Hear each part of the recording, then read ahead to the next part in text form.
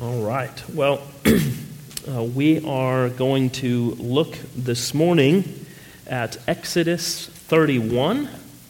Exodus chapter 31, and we're going to continue discussing where we kind of left off last week. And I left you with a question to consider this week that I want to answer as we go along this morning. We'll get to this, and the question was, is God himself an artist? And I think that's an important question for us to ask. But first I want us to consider some other places where we see this calling of artist in the Scriptures and what that is, and how that plays itself out in the text. I think this is one of several important places where we see the calling of the artist in the Bible, and there's a very specific task given to them.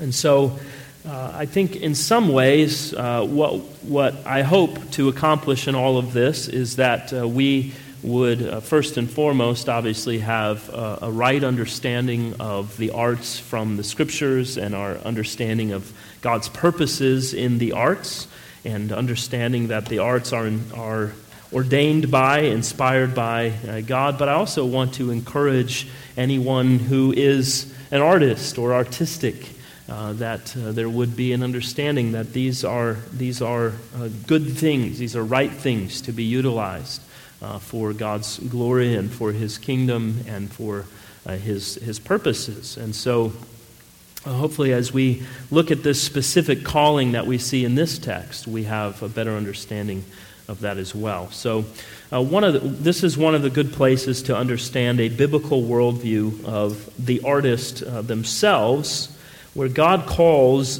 two men here. And we have Oholiab and Bezalel, I think is how we say those. These are good names if you're naming a child to put into the hopper. Figure out what they mean and utilize them for your children. So we're going to read about Bezalel and Oholiab and see what the Lord had for them. So if someone will read for us, let's read verses 1 through 6. Can someone read that for us? Excellent, thank you. You even had the at the end of the 8. That was very good. That was outstanding. Very well done with your Hebrew pronunciation there.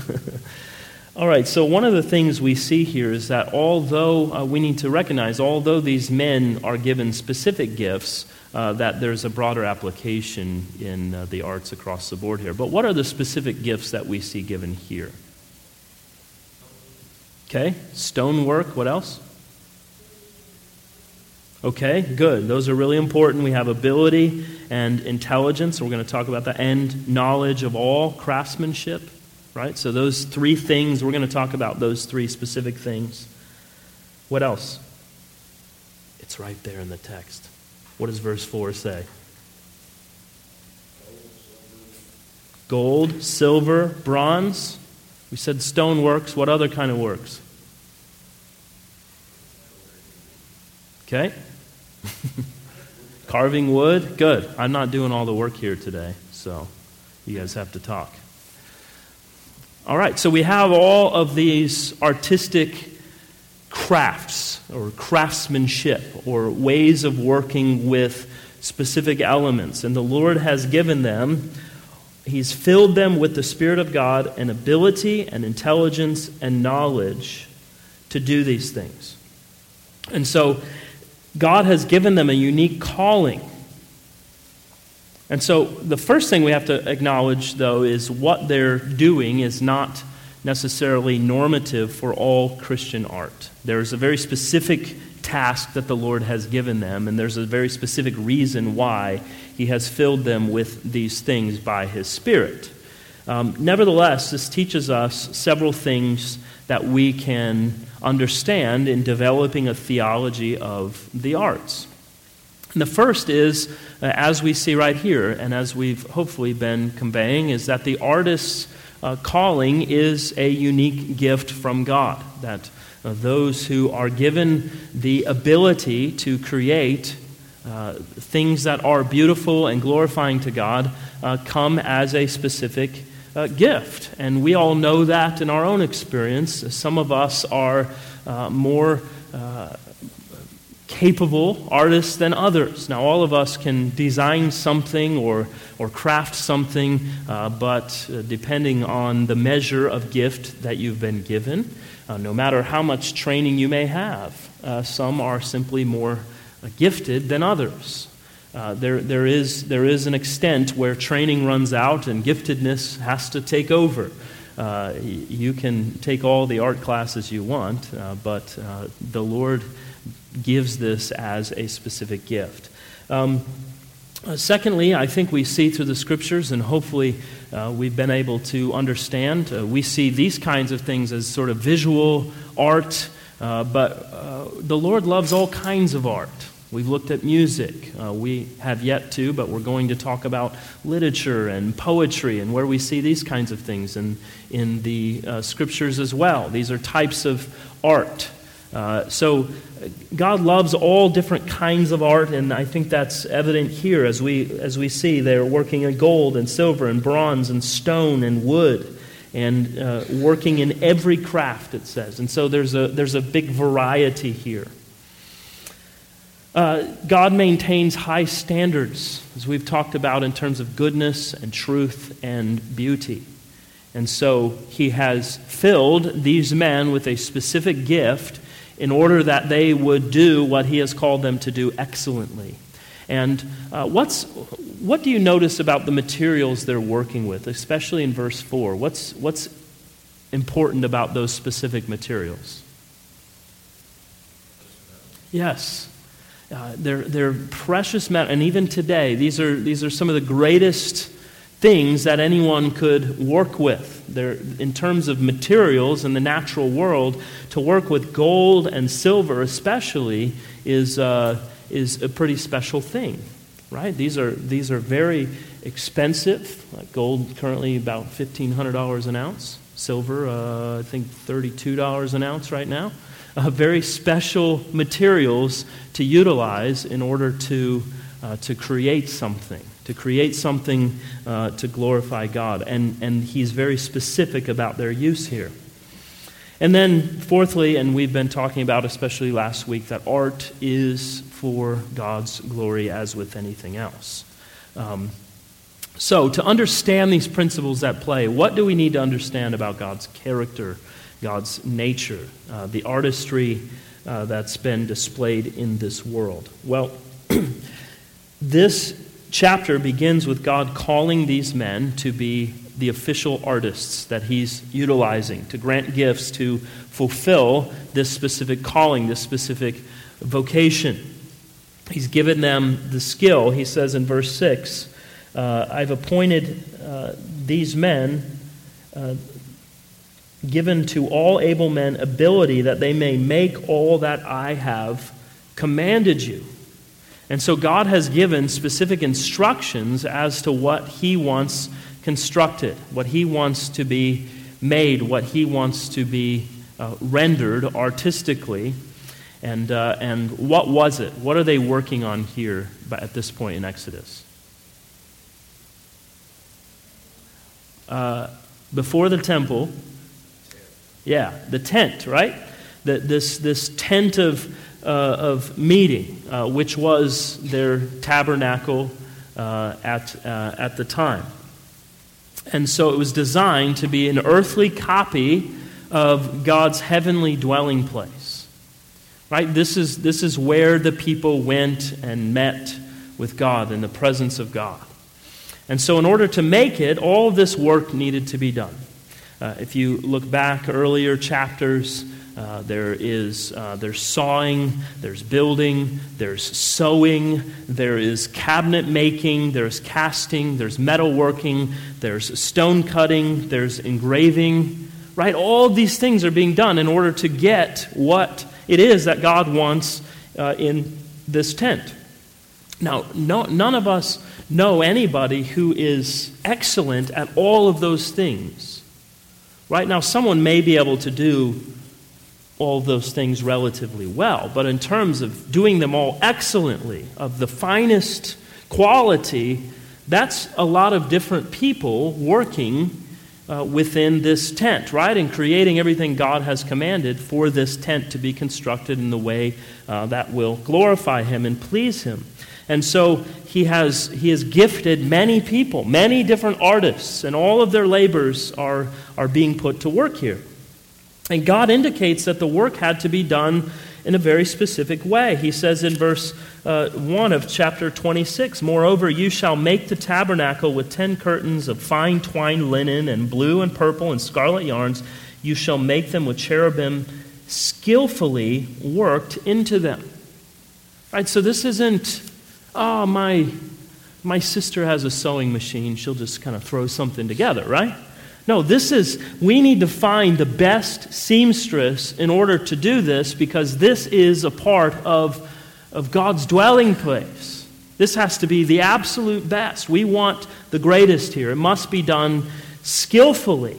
And we see that repeated many different times. In chapter 28 and verse 3, "You shall speak to all the skillful whom I have filled with a spirit of skill, that they may make Aaron's garments to consecrate him for my priesthood." And so now we're talking about the one who designs and creates the clothing that is to be worn.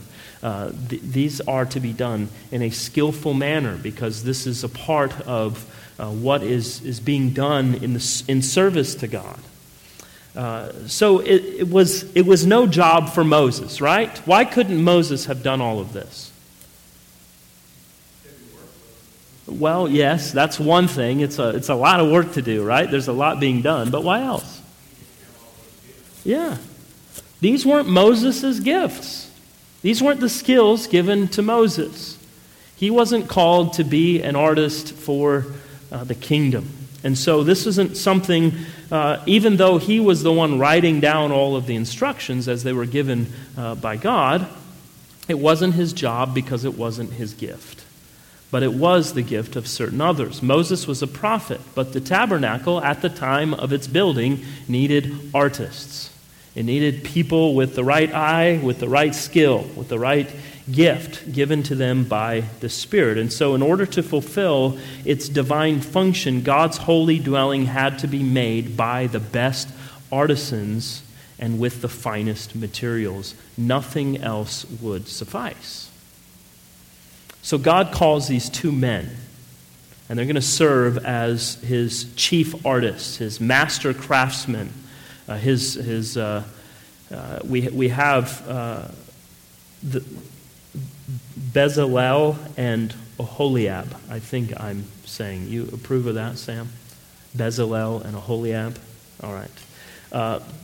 So what's interesting about these men, how were they chosen? How were they selected for this task? Yeah. God specifically calls them by name, right? Which is really interesting. It's very unique because think about this. If you look in the New Testament, how is it that we appoint, or we even see the early church appointing deacons or elders, or the replacement for Judas as an apostle? How is all of that done? Yeah, casting lots, or coming together as a group, as a local body, and making a specific decision about, we have some criteria, we have some principles here to utilize, to base our decision on, and that's how we go about that. That's the instructions given. But here we have a very specific calling to where this is so important to God that he calls two men specifically by name, and then by his Spirit gives them, for all intents and purposes, he gives them a very extra measure of giftedness in terms of their artistry. And so we have these men who weren't appointed by sort of calling together the guild of artists to decide who's the best among them, but it is God's sovereign choice. It literally tells us they were called by name, and they were God's personal choice for this job. And this calling for them as artists was so sacred that their names are preserved here in the Scriptures for us, that even though we may struggle to pronounce them accurately, that we know who they are. It's an amazing thing. We look through the Scriptures, and it's easy to sort of read over the names of people. And in the grand scheme of things, in the midst of their lives at the time, and we're going to look at this in our text in Colossians even this morning, that while it seems at the time that many of these people are just sort of insignificant individuals going about their daily lives, doing their job, doing the things God has skilled them with and gifted them with, they just don't seem to be all that much. But here we are thousands of years later, mentioning their names and talking about these specific individuals and the things that God did with them. These are ordinary men who were given extraordinary gifts by God in order to bring about His purposes. And I think that's important for all of us to remember in our own specific and unique callings and vocations. That we're all important to God, and we all serve a specific purpose. And specifically, as we look here today, the artisans, those who do art. You may not be remembered like Van Gogh and Picasso, but it matters. It matters what you do to bring glory to God, and God remembers that in the same way that He names His artists and calls them by name here in the Scriptures, that we can talk about them all these years later. And so what we see, though, is that these two men were not just called, they were also gifted. God gave them skill, ability, and knowledge. So let's talk about those three things. Think about the difference between those, first of all. And maybe the first two are a little difficult to distinguish between, but what is skill, ability, and knowledge? What is skill? Okay. Yeah, so you have a very specific thing that you're capable of doing. And so there we would probably talk about the individual's talent, right? That's how we generally talk about it. Someone has the talent, they have they have a specific gift to be able to do this task, whatever that is. And in this case, to work with stone or to work with metal or to work with wood. So we have this talent here. Now, what about ability? Yeah, good. And again, remember, this comes back to, as Steve's saying, doing things in a very specific way, right? We're not just looking at someone who can chisel at stone with a hammer and a chisel. We're looking at someone who can do that well. You have the ability to swing a golf ball. Yes. But not necessarily skill. Well, I understand. But my name is on the sign at the golf course and yours isn't, so.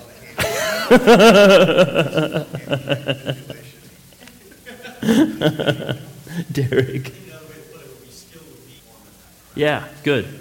Good. Another way this is often translated as skill and intelligence. But then intelligence and knowledge are two things that are sometimes difficult to distinguish between. But that would underscore that this is someone who doesn't know, again, how to just work with their hands, but to do so in a way that is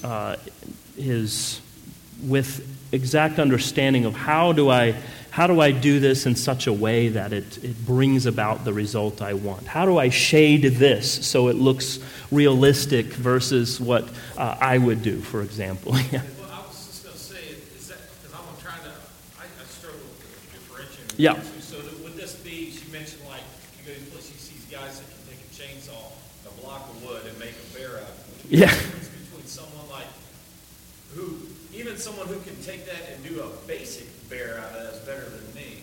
But then you get his buddy next to him who can do it very intricately. You know, is that it? Is it like a level of... Yeah, I think that's part of it, that there's, we can probably all start up a chainsaw and cut down a tree, but to be able to now take that with a specific ability to be able to carve something more specific out of it, that's special, right? It's a special gift, yeah. It's this thing, as you gain knowledge, you can learn that knowledge. Yeah, and knowledge is the last part of this. And it's interesting if you look at the arts especially, it's one of the few areas of people gaining skill where there are still apprenticeships, right?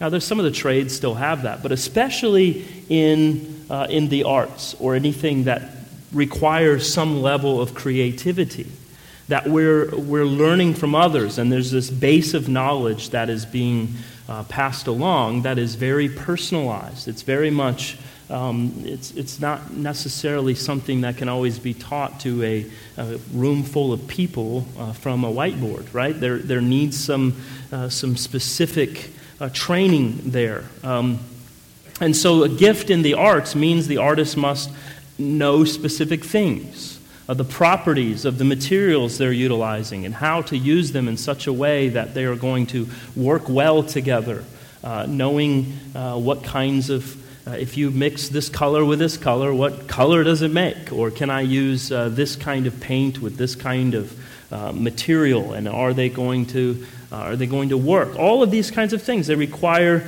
a specific type of knowledge. And so this is a gift from God. And so the difference between a work of any kind being executed and simply done versus it being done well are very different, right? I can draw a picture of a face, and hopefully you would at least know it's a picture of a face, but it's not going to look like the picture of a face that a real artist is going to draw in terms of someone who is very skilled at this, right? That doesn't mean that what I've done isn't art, but it's not good art. And we need to be willing to say that, right? That there are things that are good because God celebrates what's good and true and beautiful. And if what I have designed isn't good and doesn't reflect the truth and it's not beautiful, then we should say that, right? We should indicate that. If that's the intent, if the intent is to convey something that is very realistic, right? Charlie, did you have something? Yeah. At least have an understanding of what you want it to look like and how to get to that place. Good. And they will take credit for Sure. it. There's certain people that can jump 48 inches in the air. Yeah. No matter how much training you do, you can't. Right. Right. Exactly. And this is one of my big rubs with what we often tell children. You can do whatever you want to do. You can be whoever you want to be. Well, no, you can't. Right? God gives specific gifts, and He may not have given you those gifts, and that's okay. But He's gifted you in some other way, and that's fine. And I think that's something, parents especially need to be aware of this, because sometimes we want our kids to sort of be like mini reflections of us and all that we do and the way that we do it, and they may not have those skills. They may not be gifted in that way. They may not even be interested in those things. And so we need to be aware of that. I think my father didn't really know what to do with the fact that I was very into music and I played the piano. What do I do with this? He's pretty much grew up in a very, his dad, when he dropped him off at college, pulled up to the sidewalk and said, "Grab your bag and get out." He didn't even get out of the car. So that's kind of the world he grew up in with his father. And then now he has a son who's, practicing the piano for hours at a time. He didn't really, and so we tend to do that because we may not understand what they're into because our skills or our gifts or our knowledge is different. It was the same when we tried to work out math problems. It usually ended up in me crying at some point because I just didn't understand. Why don't you get it? Well, I don't know. I don't know why I don't get it. I just don't. Right? Yeah. Yeah. Yeah, and there's a lot, as you're talking, it reminded me, this weekend I read Fahrenheit 451, Ray Bradbury's book. And Ray Bradbury he graduated high school and that was it. He didn't go to school to learn how to write, or he didn't have an English degree or anything else, but he's written some pretty amazing works that we're still reading today and are being challenged by and given a lot to think about. So that's often the case. And this is where we see this very thing that everyone's talking about, is that God gives specific gifts, specific skill that we need to acknowledge and we need to recognize as such. And just because we may not understand it, or we may not have it, or we may not get all the ins and outs of it, that we're not demeaning it, that we're not belittling it, that we're not talking badly about it, but we're recognizing it for what it is and saying, that's maybe not something I completely grasp, but I recognize it as a God-given gift, and therefore it's something that I should acknowledge and find a way to appreciate for what it is and for what God has gifted an individual to do. I don't imagine there's a lot of poetry buffs in here, maybe a few that like to read poetry. My experience is a lot of people read poetry and just say, well, it doesn't rhyme, so what's the point, right? Well, most poetry doesn't actually rhyme. That's not necessarily the point of it. But really, it takes a significant amount of thought and work to be able to write a good poem that communicates what it is intended to communicate. And we're going to look at that in a few weeks and think a bit about that. But again, that's an area where I think we just brush it off and say, I don't like that. And so we just don't think about the fact that God has uniquely gifted, and we see much poetry in the Scriptures, uniquely gifted people to be able to do that. Sam? Right, an international bestseller, right. That's a great point. Most of us and our works will not be remembered past at least our children or our grandchildren at most, right? Our grandkids, depending how old they are as we live, they may remember things about us, but beyond that, we're dust in the wind. Well, I will be too, quite honestly. Yeah. So this is the reality that we all have to come to terms with, right? In our own lives, but we also need to acknowledge this in the lives of others, and the fact that God has done this for a specific purpose. Yeah, Derek. Yeah, that's a great point. And I know a lot of times Christians struggle with that, with even receiving any kind of positive encouragement or reinforcement or anything else, and we just try to always deflect these things instead of saying, well, hey, that's great. Praise God. I'm thankful that was a blessing to you, or that meant something important to you, or that was helpful, useful, whatever it is, that, praise God for that. And that's how we as Christians should be talking, and we should be using that kind of language. Not just in the church, but this is one of the ways that we live our Christian lives in the world. That when you're at work and your boss praises you for something that is well done, that you would say, well, praise God. I'm glad it worked out well. I'm glad that I did a good job, and I thank God for the opportunity and the ability to do so. Just very simple language that gives glory to God, even in those circumstances. If you'll notice in the text, these gifts came from God, but very specifically it says that they came by the Spirit of God. The Holy Spirit is the one who is gifting these men. And so presumably these men already had some kind of natural ability, some kind of natural talent, but they've been given this special commission, and with that comes a special gifting, a special ability to carry out what they were called to do. And so in order to do this, they're inspired in the true sense of the word. They were filled with the Holy Spirit. In the same way that you see, for example, when the apostles early on were going in front of the Sanhedrin, And it says they were filled with the Holy Spirit. Well, that doesn't mean they didn't have the Holy Spirit already. It doesn't mean that the Holy Spirit wasn't with them or that they were saved by some other means. It was certainly the work of the Spirit dwelling within them. But it means that there is this special calling, this special point in time where the Spirit is overwhelmingly present in what is being done. And I think that is very much the case in what is happening here. Now, the calling of these artists, and this gets to my question from last week, reflects a very deep truth about the character of God.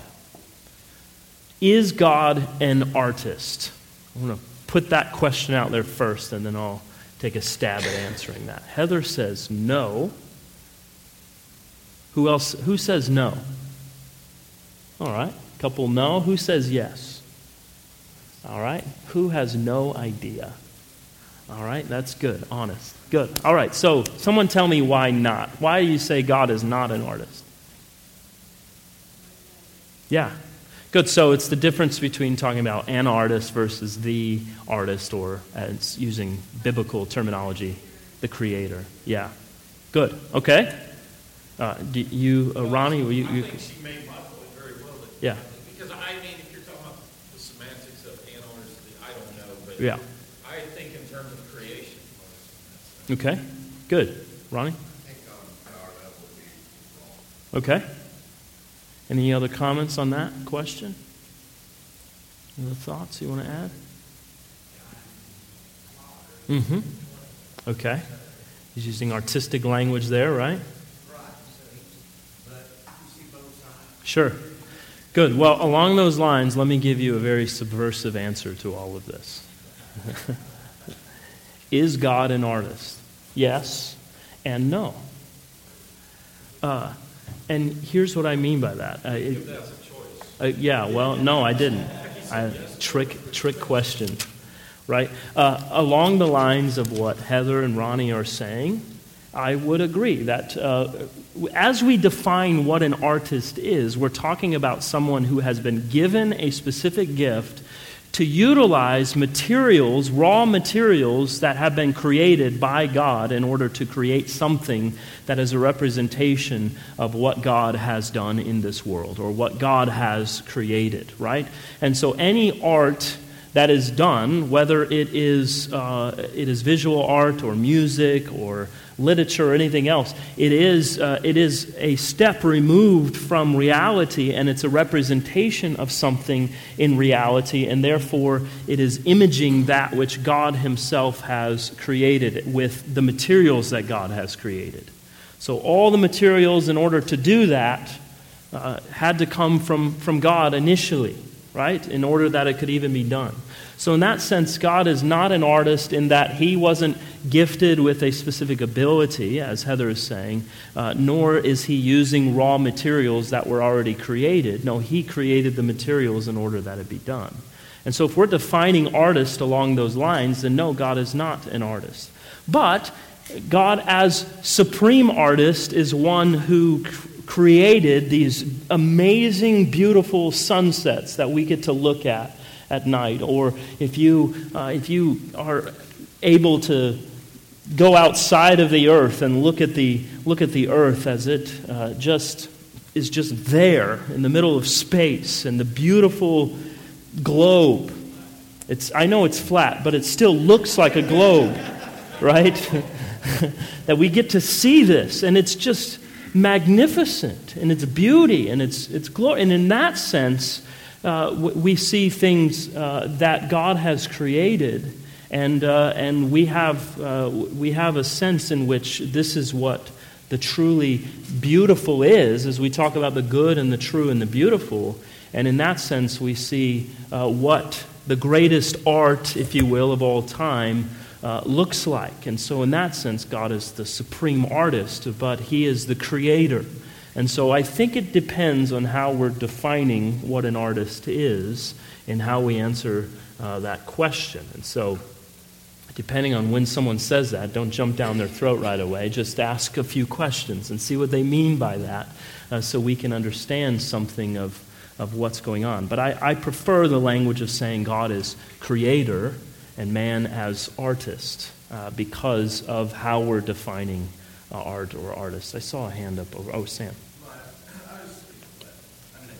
Yeah, and I think probably the main reason that would matter is if we go back to the conversation we had the last 2 weeks, specifically with regard to the second commandment.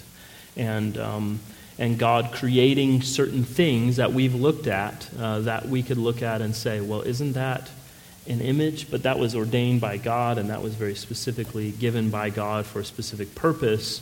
Why is it different for God to do that versus man? So, for example, well, never mind. We don't have time. We're at the end. I'll pick it up there next week. Any concluding comment? Yeah, Heather. Right, because they've created something, right? Mm-hmm. Yeah, and I'm going to quote you on Kooky Artist Friends. I like that description. But yes, I think that's important, Heather, that we recognize the distinction because there is a natural sinful tendency of mankind in whatever we do to give all the glory to ourselves. And as you're saying, many artists have compared themselves to God in what they have done because they say, God created out of nothing and I created out of nothing. Don't worry about all those materials that I used in order to do that, right? Mark, you had something? Sure. There's this great little video you can Google on YouTube. Now, it's about capitalism. However, I think it speaks to all of this. And it's Milton Friedman talking about the creation of a pencil. And he's just talking about something Adam Smith wrote a long time ago. But it's the idea that a pencil it's not just something someone goes and throws together really quickly.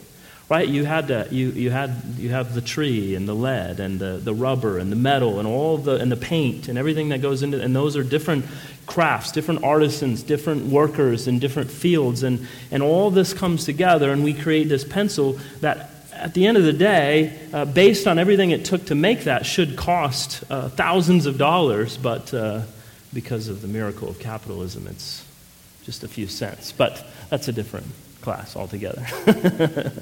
Good. All right, time's up. Let's pray. Father, thank you again so much for our time, for our discussion, for the opportunity to think theologically, to think deeply about what we see in your word and what you have done in encouraging, inspiring, gifting, in the giving of talent, in the giving of skill, in the giving of knowledge. And Lord, many of us may not even recognize it, but the art that you have inspired are all around us, and we all take them in all day, every day. And I pray that in our continued study of this specific subject matter, that you would help us to understand and see clearly and have a greater grasp and a greater thankfulness and appreciation for what you have done in gifting people to do these things, that you would be glorified, and that we would be amazed at what you have given people the ability to do. And so we thank you and pray, Lord, that you continue to help us as we discover these things together. And I pray now that you would prepare all of our hearts as we come together to worship you in spirit and in truth, and that you would be glorified in our time of worship, in our time of understanding in your word, in our time of singing and praying together and hearing your word read and proclaimed, that all of it would bring glory to you and that your church would be edified and fulfilled and challenged and grown. And we pray this in Jesus' name. Amen.